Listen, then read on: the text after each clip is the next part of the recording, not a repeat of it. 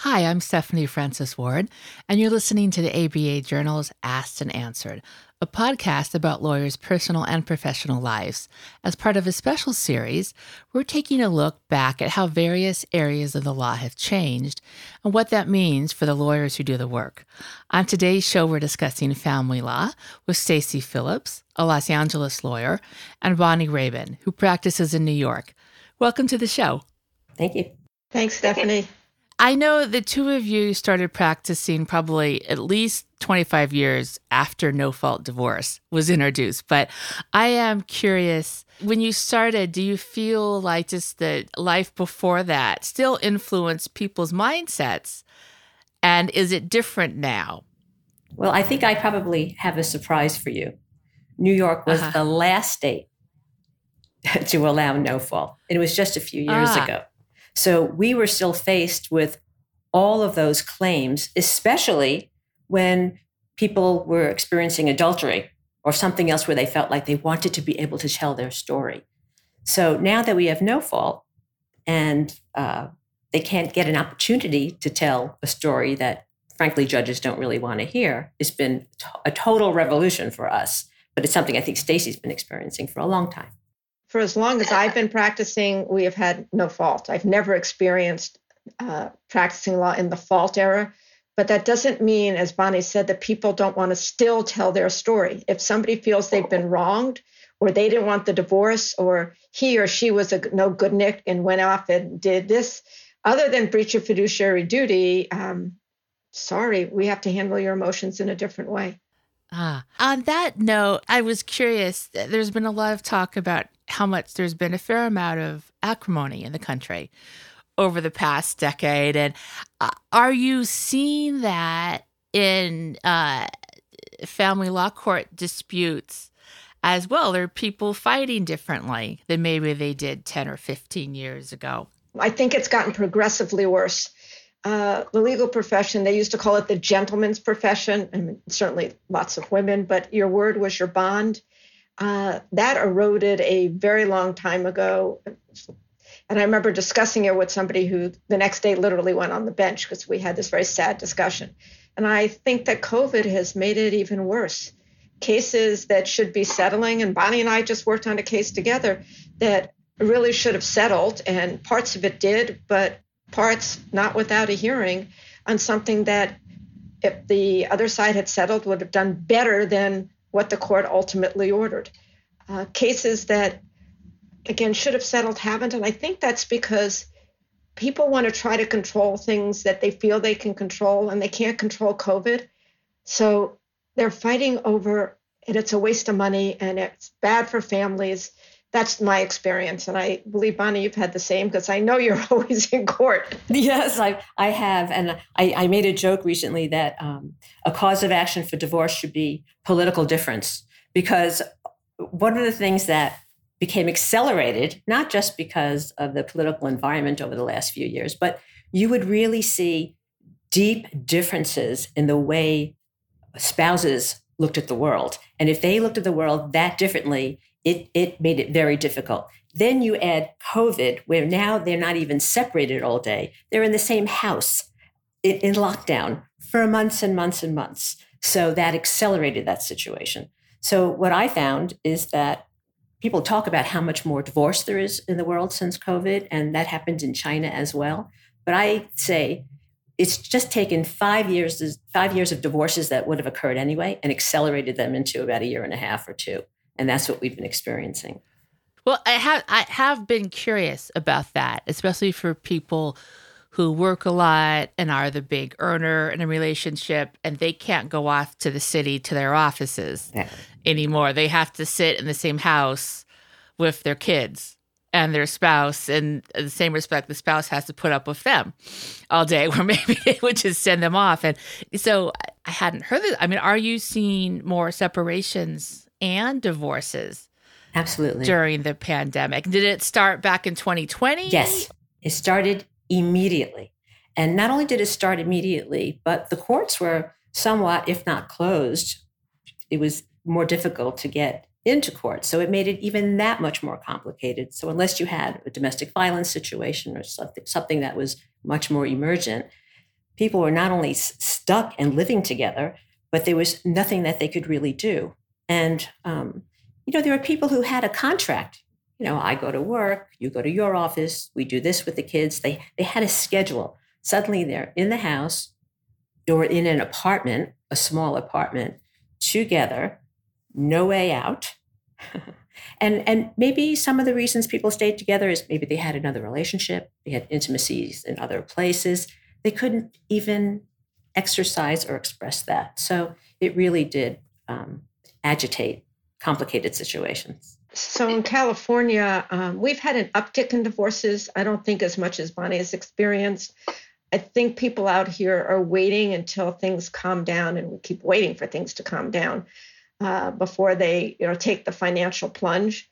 But I've seen an uptick in domestic violence with people living together, just acting inappropriately. And again, not resolving cases, which makes it financially more difficult to separate.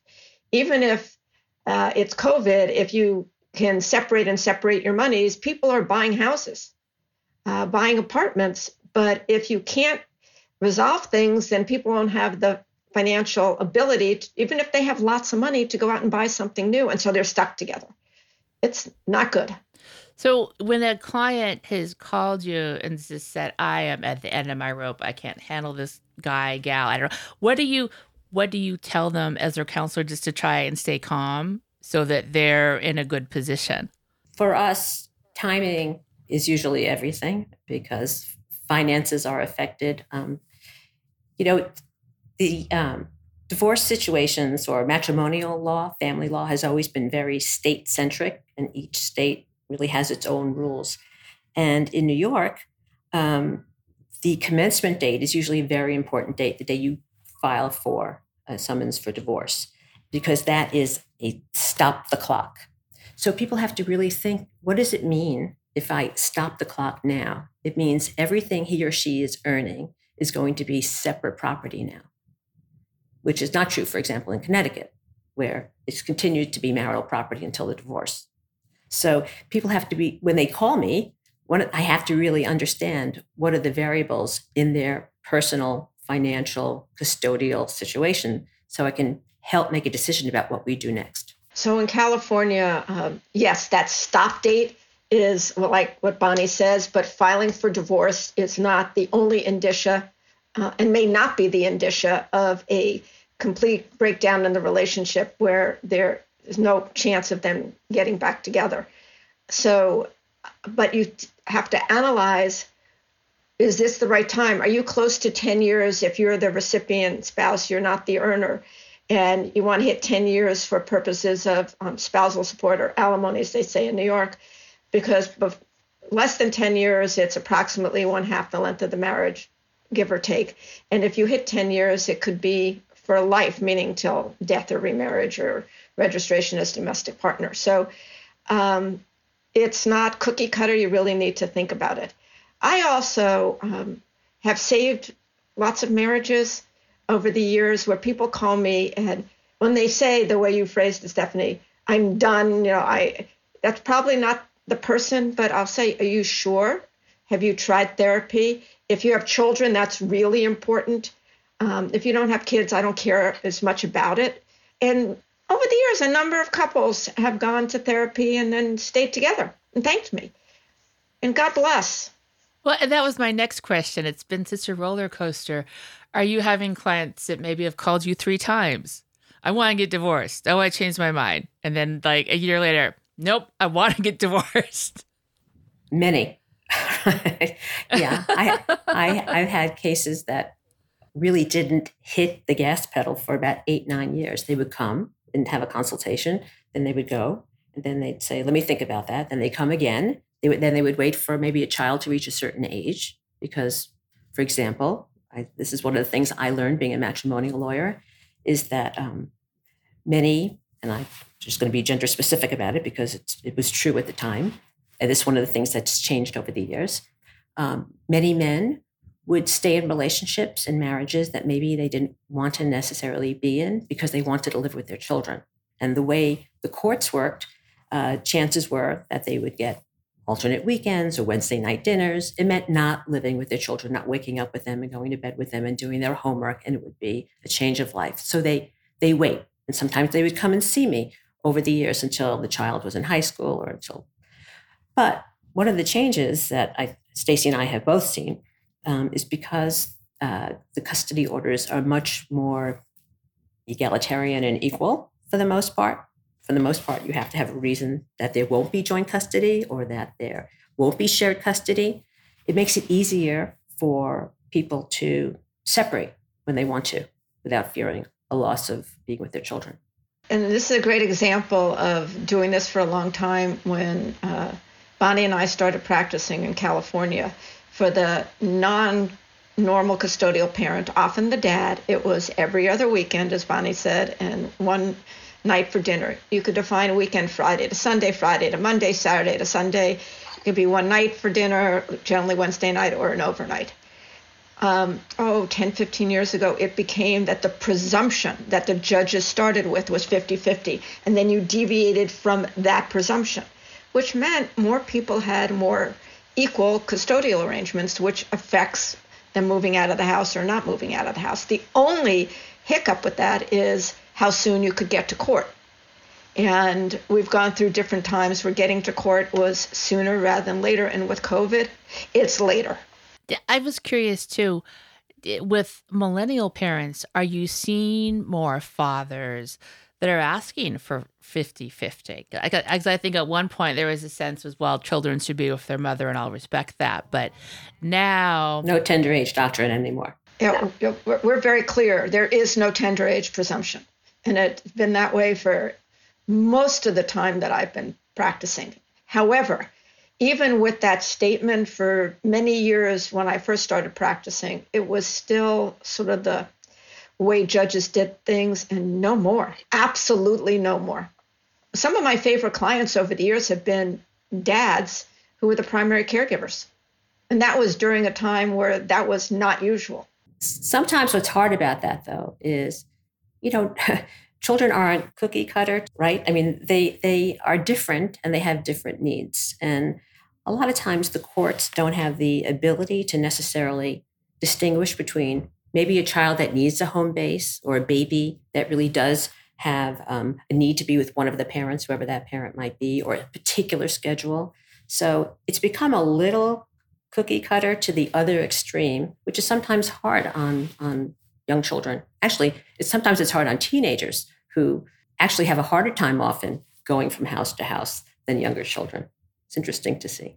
Are you finding that both parties tend to agree that we're going to do this, we're going to share custody, and it will be 50-50, or it tends to still be a fight, and they both don't want it? It's generally because it's a fight. The ones that agree to it don't hire us. And maybe they hire us for the finances, but for the most part, if you can agree, you don't need us. They probably went to mediation. Mm. And are you finding that if you do go to you get a lot of clients who started with mediation and didn't work? Do you see that much? We do. And sometimes what we try to do is facilitate the mediation, because they just need often an advocate in the mediation because they're not necessarily great at doing it themselves. We have something called, which I think Stacy does too, collaborative law, where parties enter into an agreement where they have particular lawyers and they're committed to the process of collaborative law, so that it's a mediation process. And if one of them steps out, then they have to change the lawyer. They can't keep the lawyer that they have. That's part of the contract. So that can be helpful. And then so sometimes we get cases that come out of collaborative law because it fell apart. Or doing collaborative law, and within collaborative law, you can still do mediation. There's two basic types of mediation. The kind that I think you're referring to, where people go to mediators and generally the lawyers are not there. They may be consulting. And sometimes people feel they would do better if their lawyers were there. And instead of bringing their lawyers, they blow up the mediation. The other type, which I do the most regularly, and I've done it with Bonnie on the same side, is you do enough homework so that you can be prepared to resolve things not as much homework as you would do to take the case to trial, and you hire either a family law lawyer, mediator, or more likely a retired judge, and spend a day or two or 3 or 5, whatever it is, to bang out a settlement. And the lawyers and the accountants and everybody's there. Been a little different during COVID, where most of it is done by Zoom or in the pockets when we were allowed to be around each other. Some were in person, some were by Zoom. Bonnie and I have done Zooms together, depots Zooms together, mediation Zooms. We've done hearings where we've all been there. We've done hearings where I was there, and because it's here in LA, and she was by Zoom or by phone before our courthouse had video conferences. So we've done it all different ways. You just got to make it work. And you should see our text blow up if we're on the screens, because we can't talk to each other or pass notes. It's like pretty interesting. There's a lot of multitasking going on, a lot of multitasking. And are you guys, I should have asked this earlier. So you guys are representing the same client, right? You're not across the table from each other. Are you seeing, because of, like you said, you do Zoom depths now and Zoom hearings, are you seeing more people in different states working together for one client in family law than maybe you did before? Because it's easier now. Not just states, but internationally. It has been shocking. If any, that's been the biggest change of all, at least from my practice. I have cases in multiple states and in multiple countries, and it makes it interesting and easy because all you have to do is put on your computer and you're there, and it's been fantastic. In some ways, it's a little odd because I find I've met someone.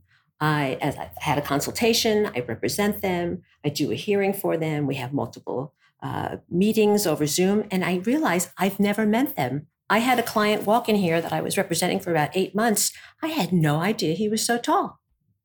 I had no idea. So it's interesting that you could have that kind of intimacy, professional intimacy with a client, and realize that you don't even necessarily you've never met them in person.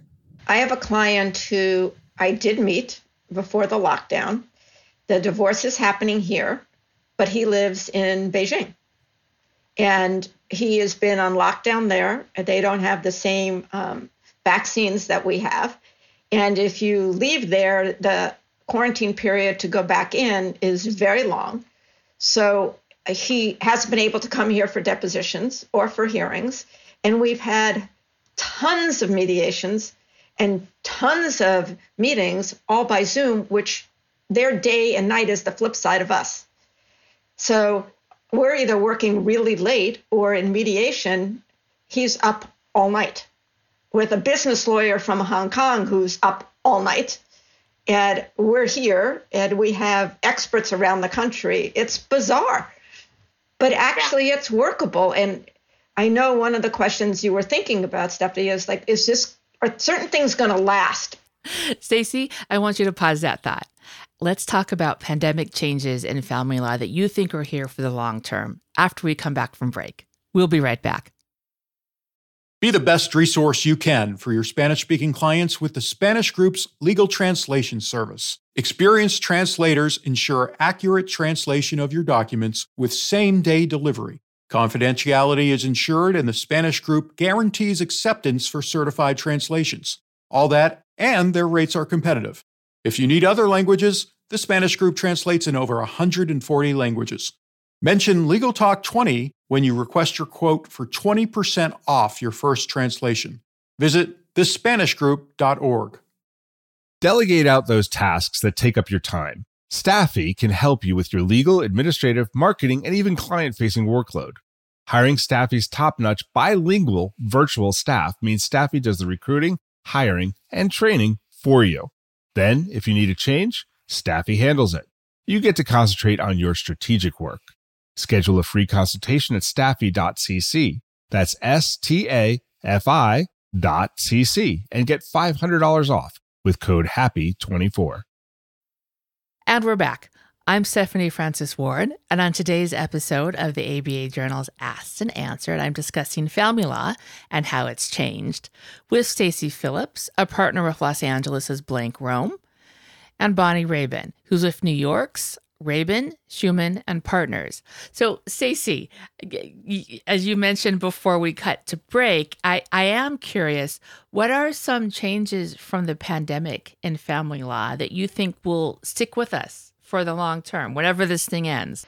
Or if it just morphs into something else. I'm not sure it's going to end. And that's exactly why some of the tools that we've now used will continue. I think many people will do video conference for hearings. I have one of my colleagues who said to me, if I ever have to walk in the courthouse again, it's, the last day in hell. And so it's really nice. I had to do one hearing, though, before we had video conference from 8:30 in the morning to 4:30 in the afternoon. My opposition was present with his client.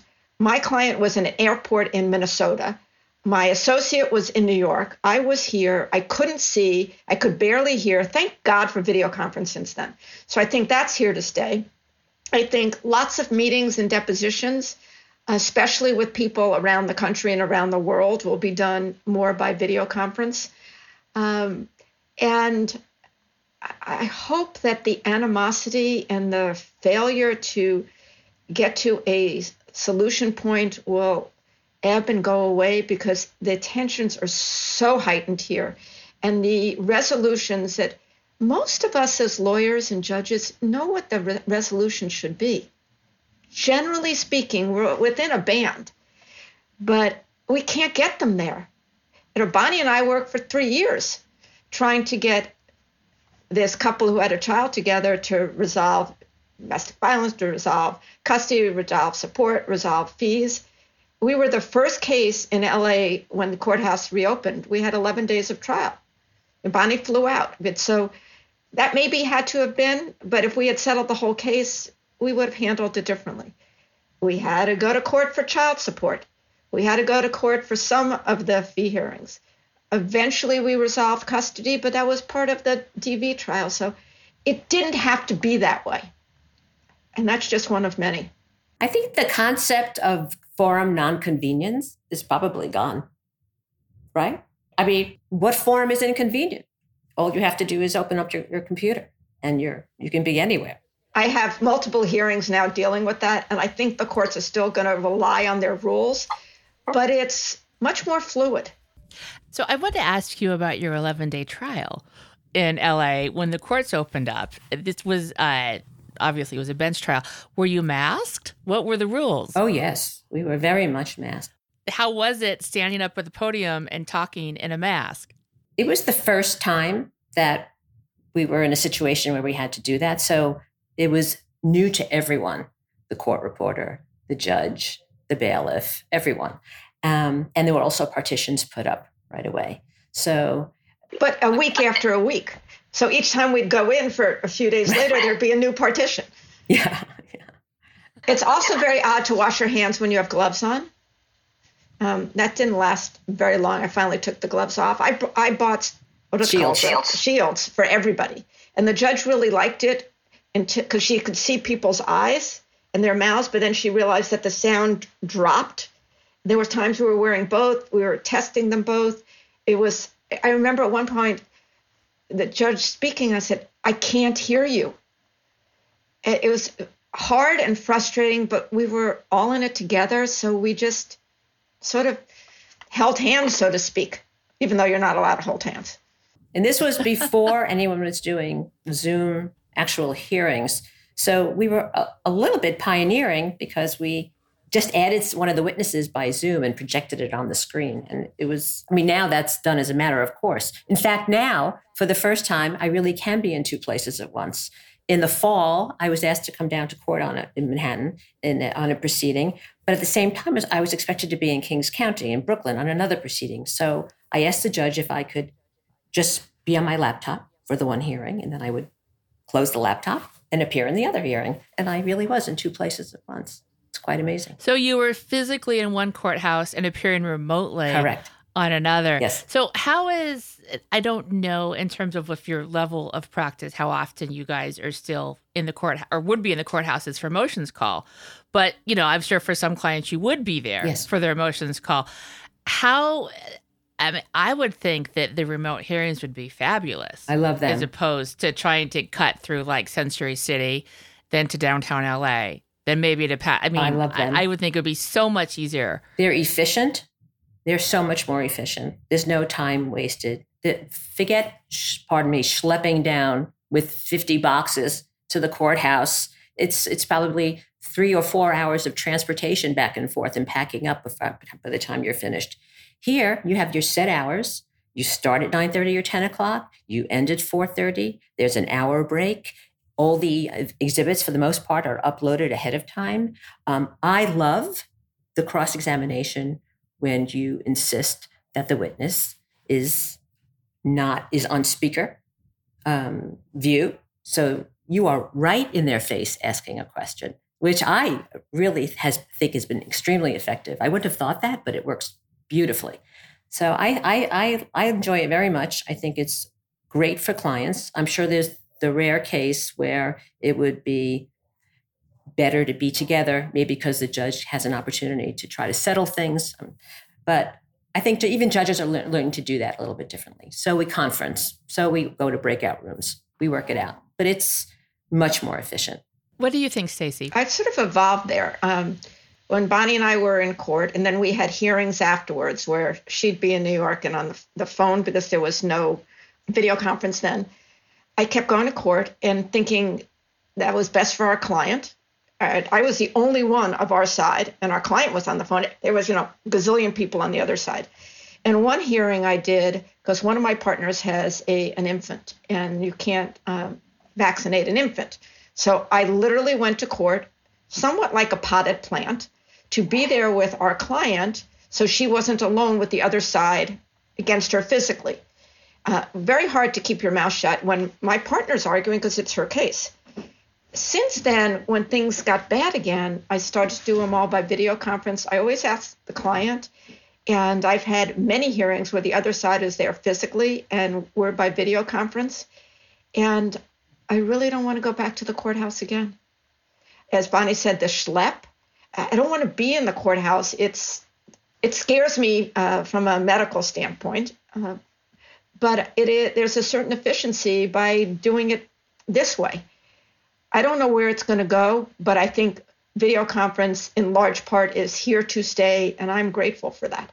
I did have a funny moment of terror, though, once. Last August, I had an argument in the Court of Appeals of Michigan. And obviously, I would have had to fly out there, but now it was being done by remote. So I was in my apartment, got up early, as you usually do when you're prepping for your oral argument, even though you're very prepped in any event. And as I was looking at everything at my dining room table, the light started to flicker. And this is an apartment in Manhattan. And I thought, no. And then I thought, it flickered again. I thought, how could this be? The lights went out. And I looked out my window to the left, blackness. I looked to the right. I saw a little light, maybe downtown. It was a very scary moment. I thought, what am I going to do? If we have a blackout in New York and I'm supposed to have a Court of Appeals argument in 3 hours, I guess I have to get in my car and do it and just drive around and do it on my phone. Fortunately, they went back on about 45 minutes later, but it was a terrorizing moment. So that's a possible problem, but a rare one. I think everybody's had that because we've had such crazy weather too. I mean, I remember trying to file the story with a tornado warning, and we actually had a tornado that went down the street. And I'm in the basement typing away. Oh, my biggest fear is for every argument that I screw up technologically. Scary. Every time. Even today, just connecting with you, I'm going, okay, I'm going to screw up and I'm going to miss this. Someone's going to do a very good book or article about all of these stories. I had an immunologist that I was cross-examining, and he was at his place at the beach someplace. And in the middle of the hearing, he said, I'm sorry, I have to go because we knew that there were like gale warnings. He said his patio furniture was flying across the room and outside, and he had to go out and get it. So, but all in all, I think it's much better all the way around. What are you finding with, I don't know if client control is the right word, but I don't know if another way to say it, but to keep your client in line at a hearing, how do you do that when they're on? You can't like whisper in your ear, hey, maybe you shouldn't say that. You could send them a text, I guess, but how do you keep them at their best? I prefer that they're here with me. I even had one in my apartment recently because I had to be in my apartment, and I had her come to my apartment. Even if I can just give that look across laptop to laptop or computer to laptop. You can go like this, over the table. My eyes can say a lot. In an argument, I mean, when they're being examined, you can't text. You're not allowed to. I have not had anybody in my house nor in my office, but I have watched Bonnie do that with somebody sitting next to her. Well, so Stacey, how do you make sure clients are presenting their best selves? Talk about it in advance and pray. And there have been hearings where I'm like, oh no, you know better than that. But they're going to do that even if I'm sitting with them in a courthouse. People act out. And they know better. Especially clients who are lawyers know better. Yeah. Well, a few times the Judge DiFiore, our chief judge, had to set out some reminders for lawyers and witness preparation that people, even though it's a virtual situation, people should still be in a professional, act in a professional manner and be in a professional place. Because, we've all had the stories of, lawyers in their messy bedrooms and other such things. I did have a case recently where a woman was a lay witness, so it's a different situation. As the video opened up, her TV was on in the background, but you didn't hear anything. Okay. I saw the coffee cup on her table. Okay. But in the middle of giving her testimony, she suddenly lit up a cigarette. And you could see the lawyers and the judge, we were all looking at each other like, do we say something? Should something be said? And then finally the judge said, excuse me, ma'am, I'm sorry. I realize that you're in your home and it's unusual, but this is still a courtroom. And could you please put the cigarette out? I mean, that's unbelievable, isn't it? I've heard that story before about smoking in front of a judge. Yeah, not your story, but that probably happens to the extent people still smoke. What do you find? What do your clients like? Do they like to be virtual, or would they rather be in person? And how does it figure in with that? Sometimes that human need of wanting to be heard in family law. Most, I think, appreciate the virtual, but I've done mediations towards the end of last year before Omicron, where a client has said, I'd really like to go in person. So I've gone, and the rest of my team has been by virtual, because I'm not going to push any of my partners or associates to show up in person if that's not their comfort level. We had a mediation recently that we wanted to have in person, at least for some of us. And my opposing counsel cares for her elderly parents, and I went with her flow, whatever she wanted. My client was in New York, but I thought in person I would get to meet the other side, and I thought we can communicate better, but she didn't want to be there in person, so I was going to respect that. So I've done lots of mishmashes. In one mediation, I was there with part of my team and my client, and the entire other side was virtual, from New York to the Bay Area to LA. And I would go into that room and stare at the screen with the judge and go back to my room with people. It was odd, but we made it work. You just got to respect people's preferences. Yeah. I was curious too. With technology, there's so much we can do now, as well as so often we're working from our homes and we're working all the time. How do you guys go about, have you changed how you keep boundaries in place? Boundaries? Yeah, in terms of reserving time. There are no boundaries. For yourself. In 2020, it's an example. Yeah. I didn't know what was Saturday or Sunday. We worked every day, all night.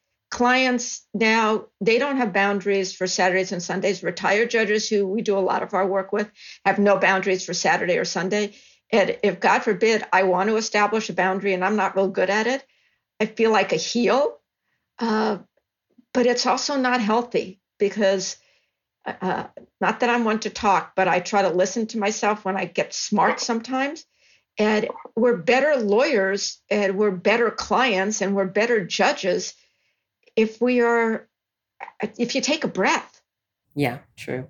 And clients really do expect you to be available to them at all times. It is one of the issues, especially in family law, because things happen on the weekend. Or I once had a client who she would just send me emails every 5. I would get 40, 50, 60 a day throughout the day. And finally, I said to her, if you just keep one email going, and then at the end of the day, unless it's an emergency, send me the one email with all your thoughts. I'm happy to read them, but it's the being peppered that makes it a little harder to address other people and other cases and other issues.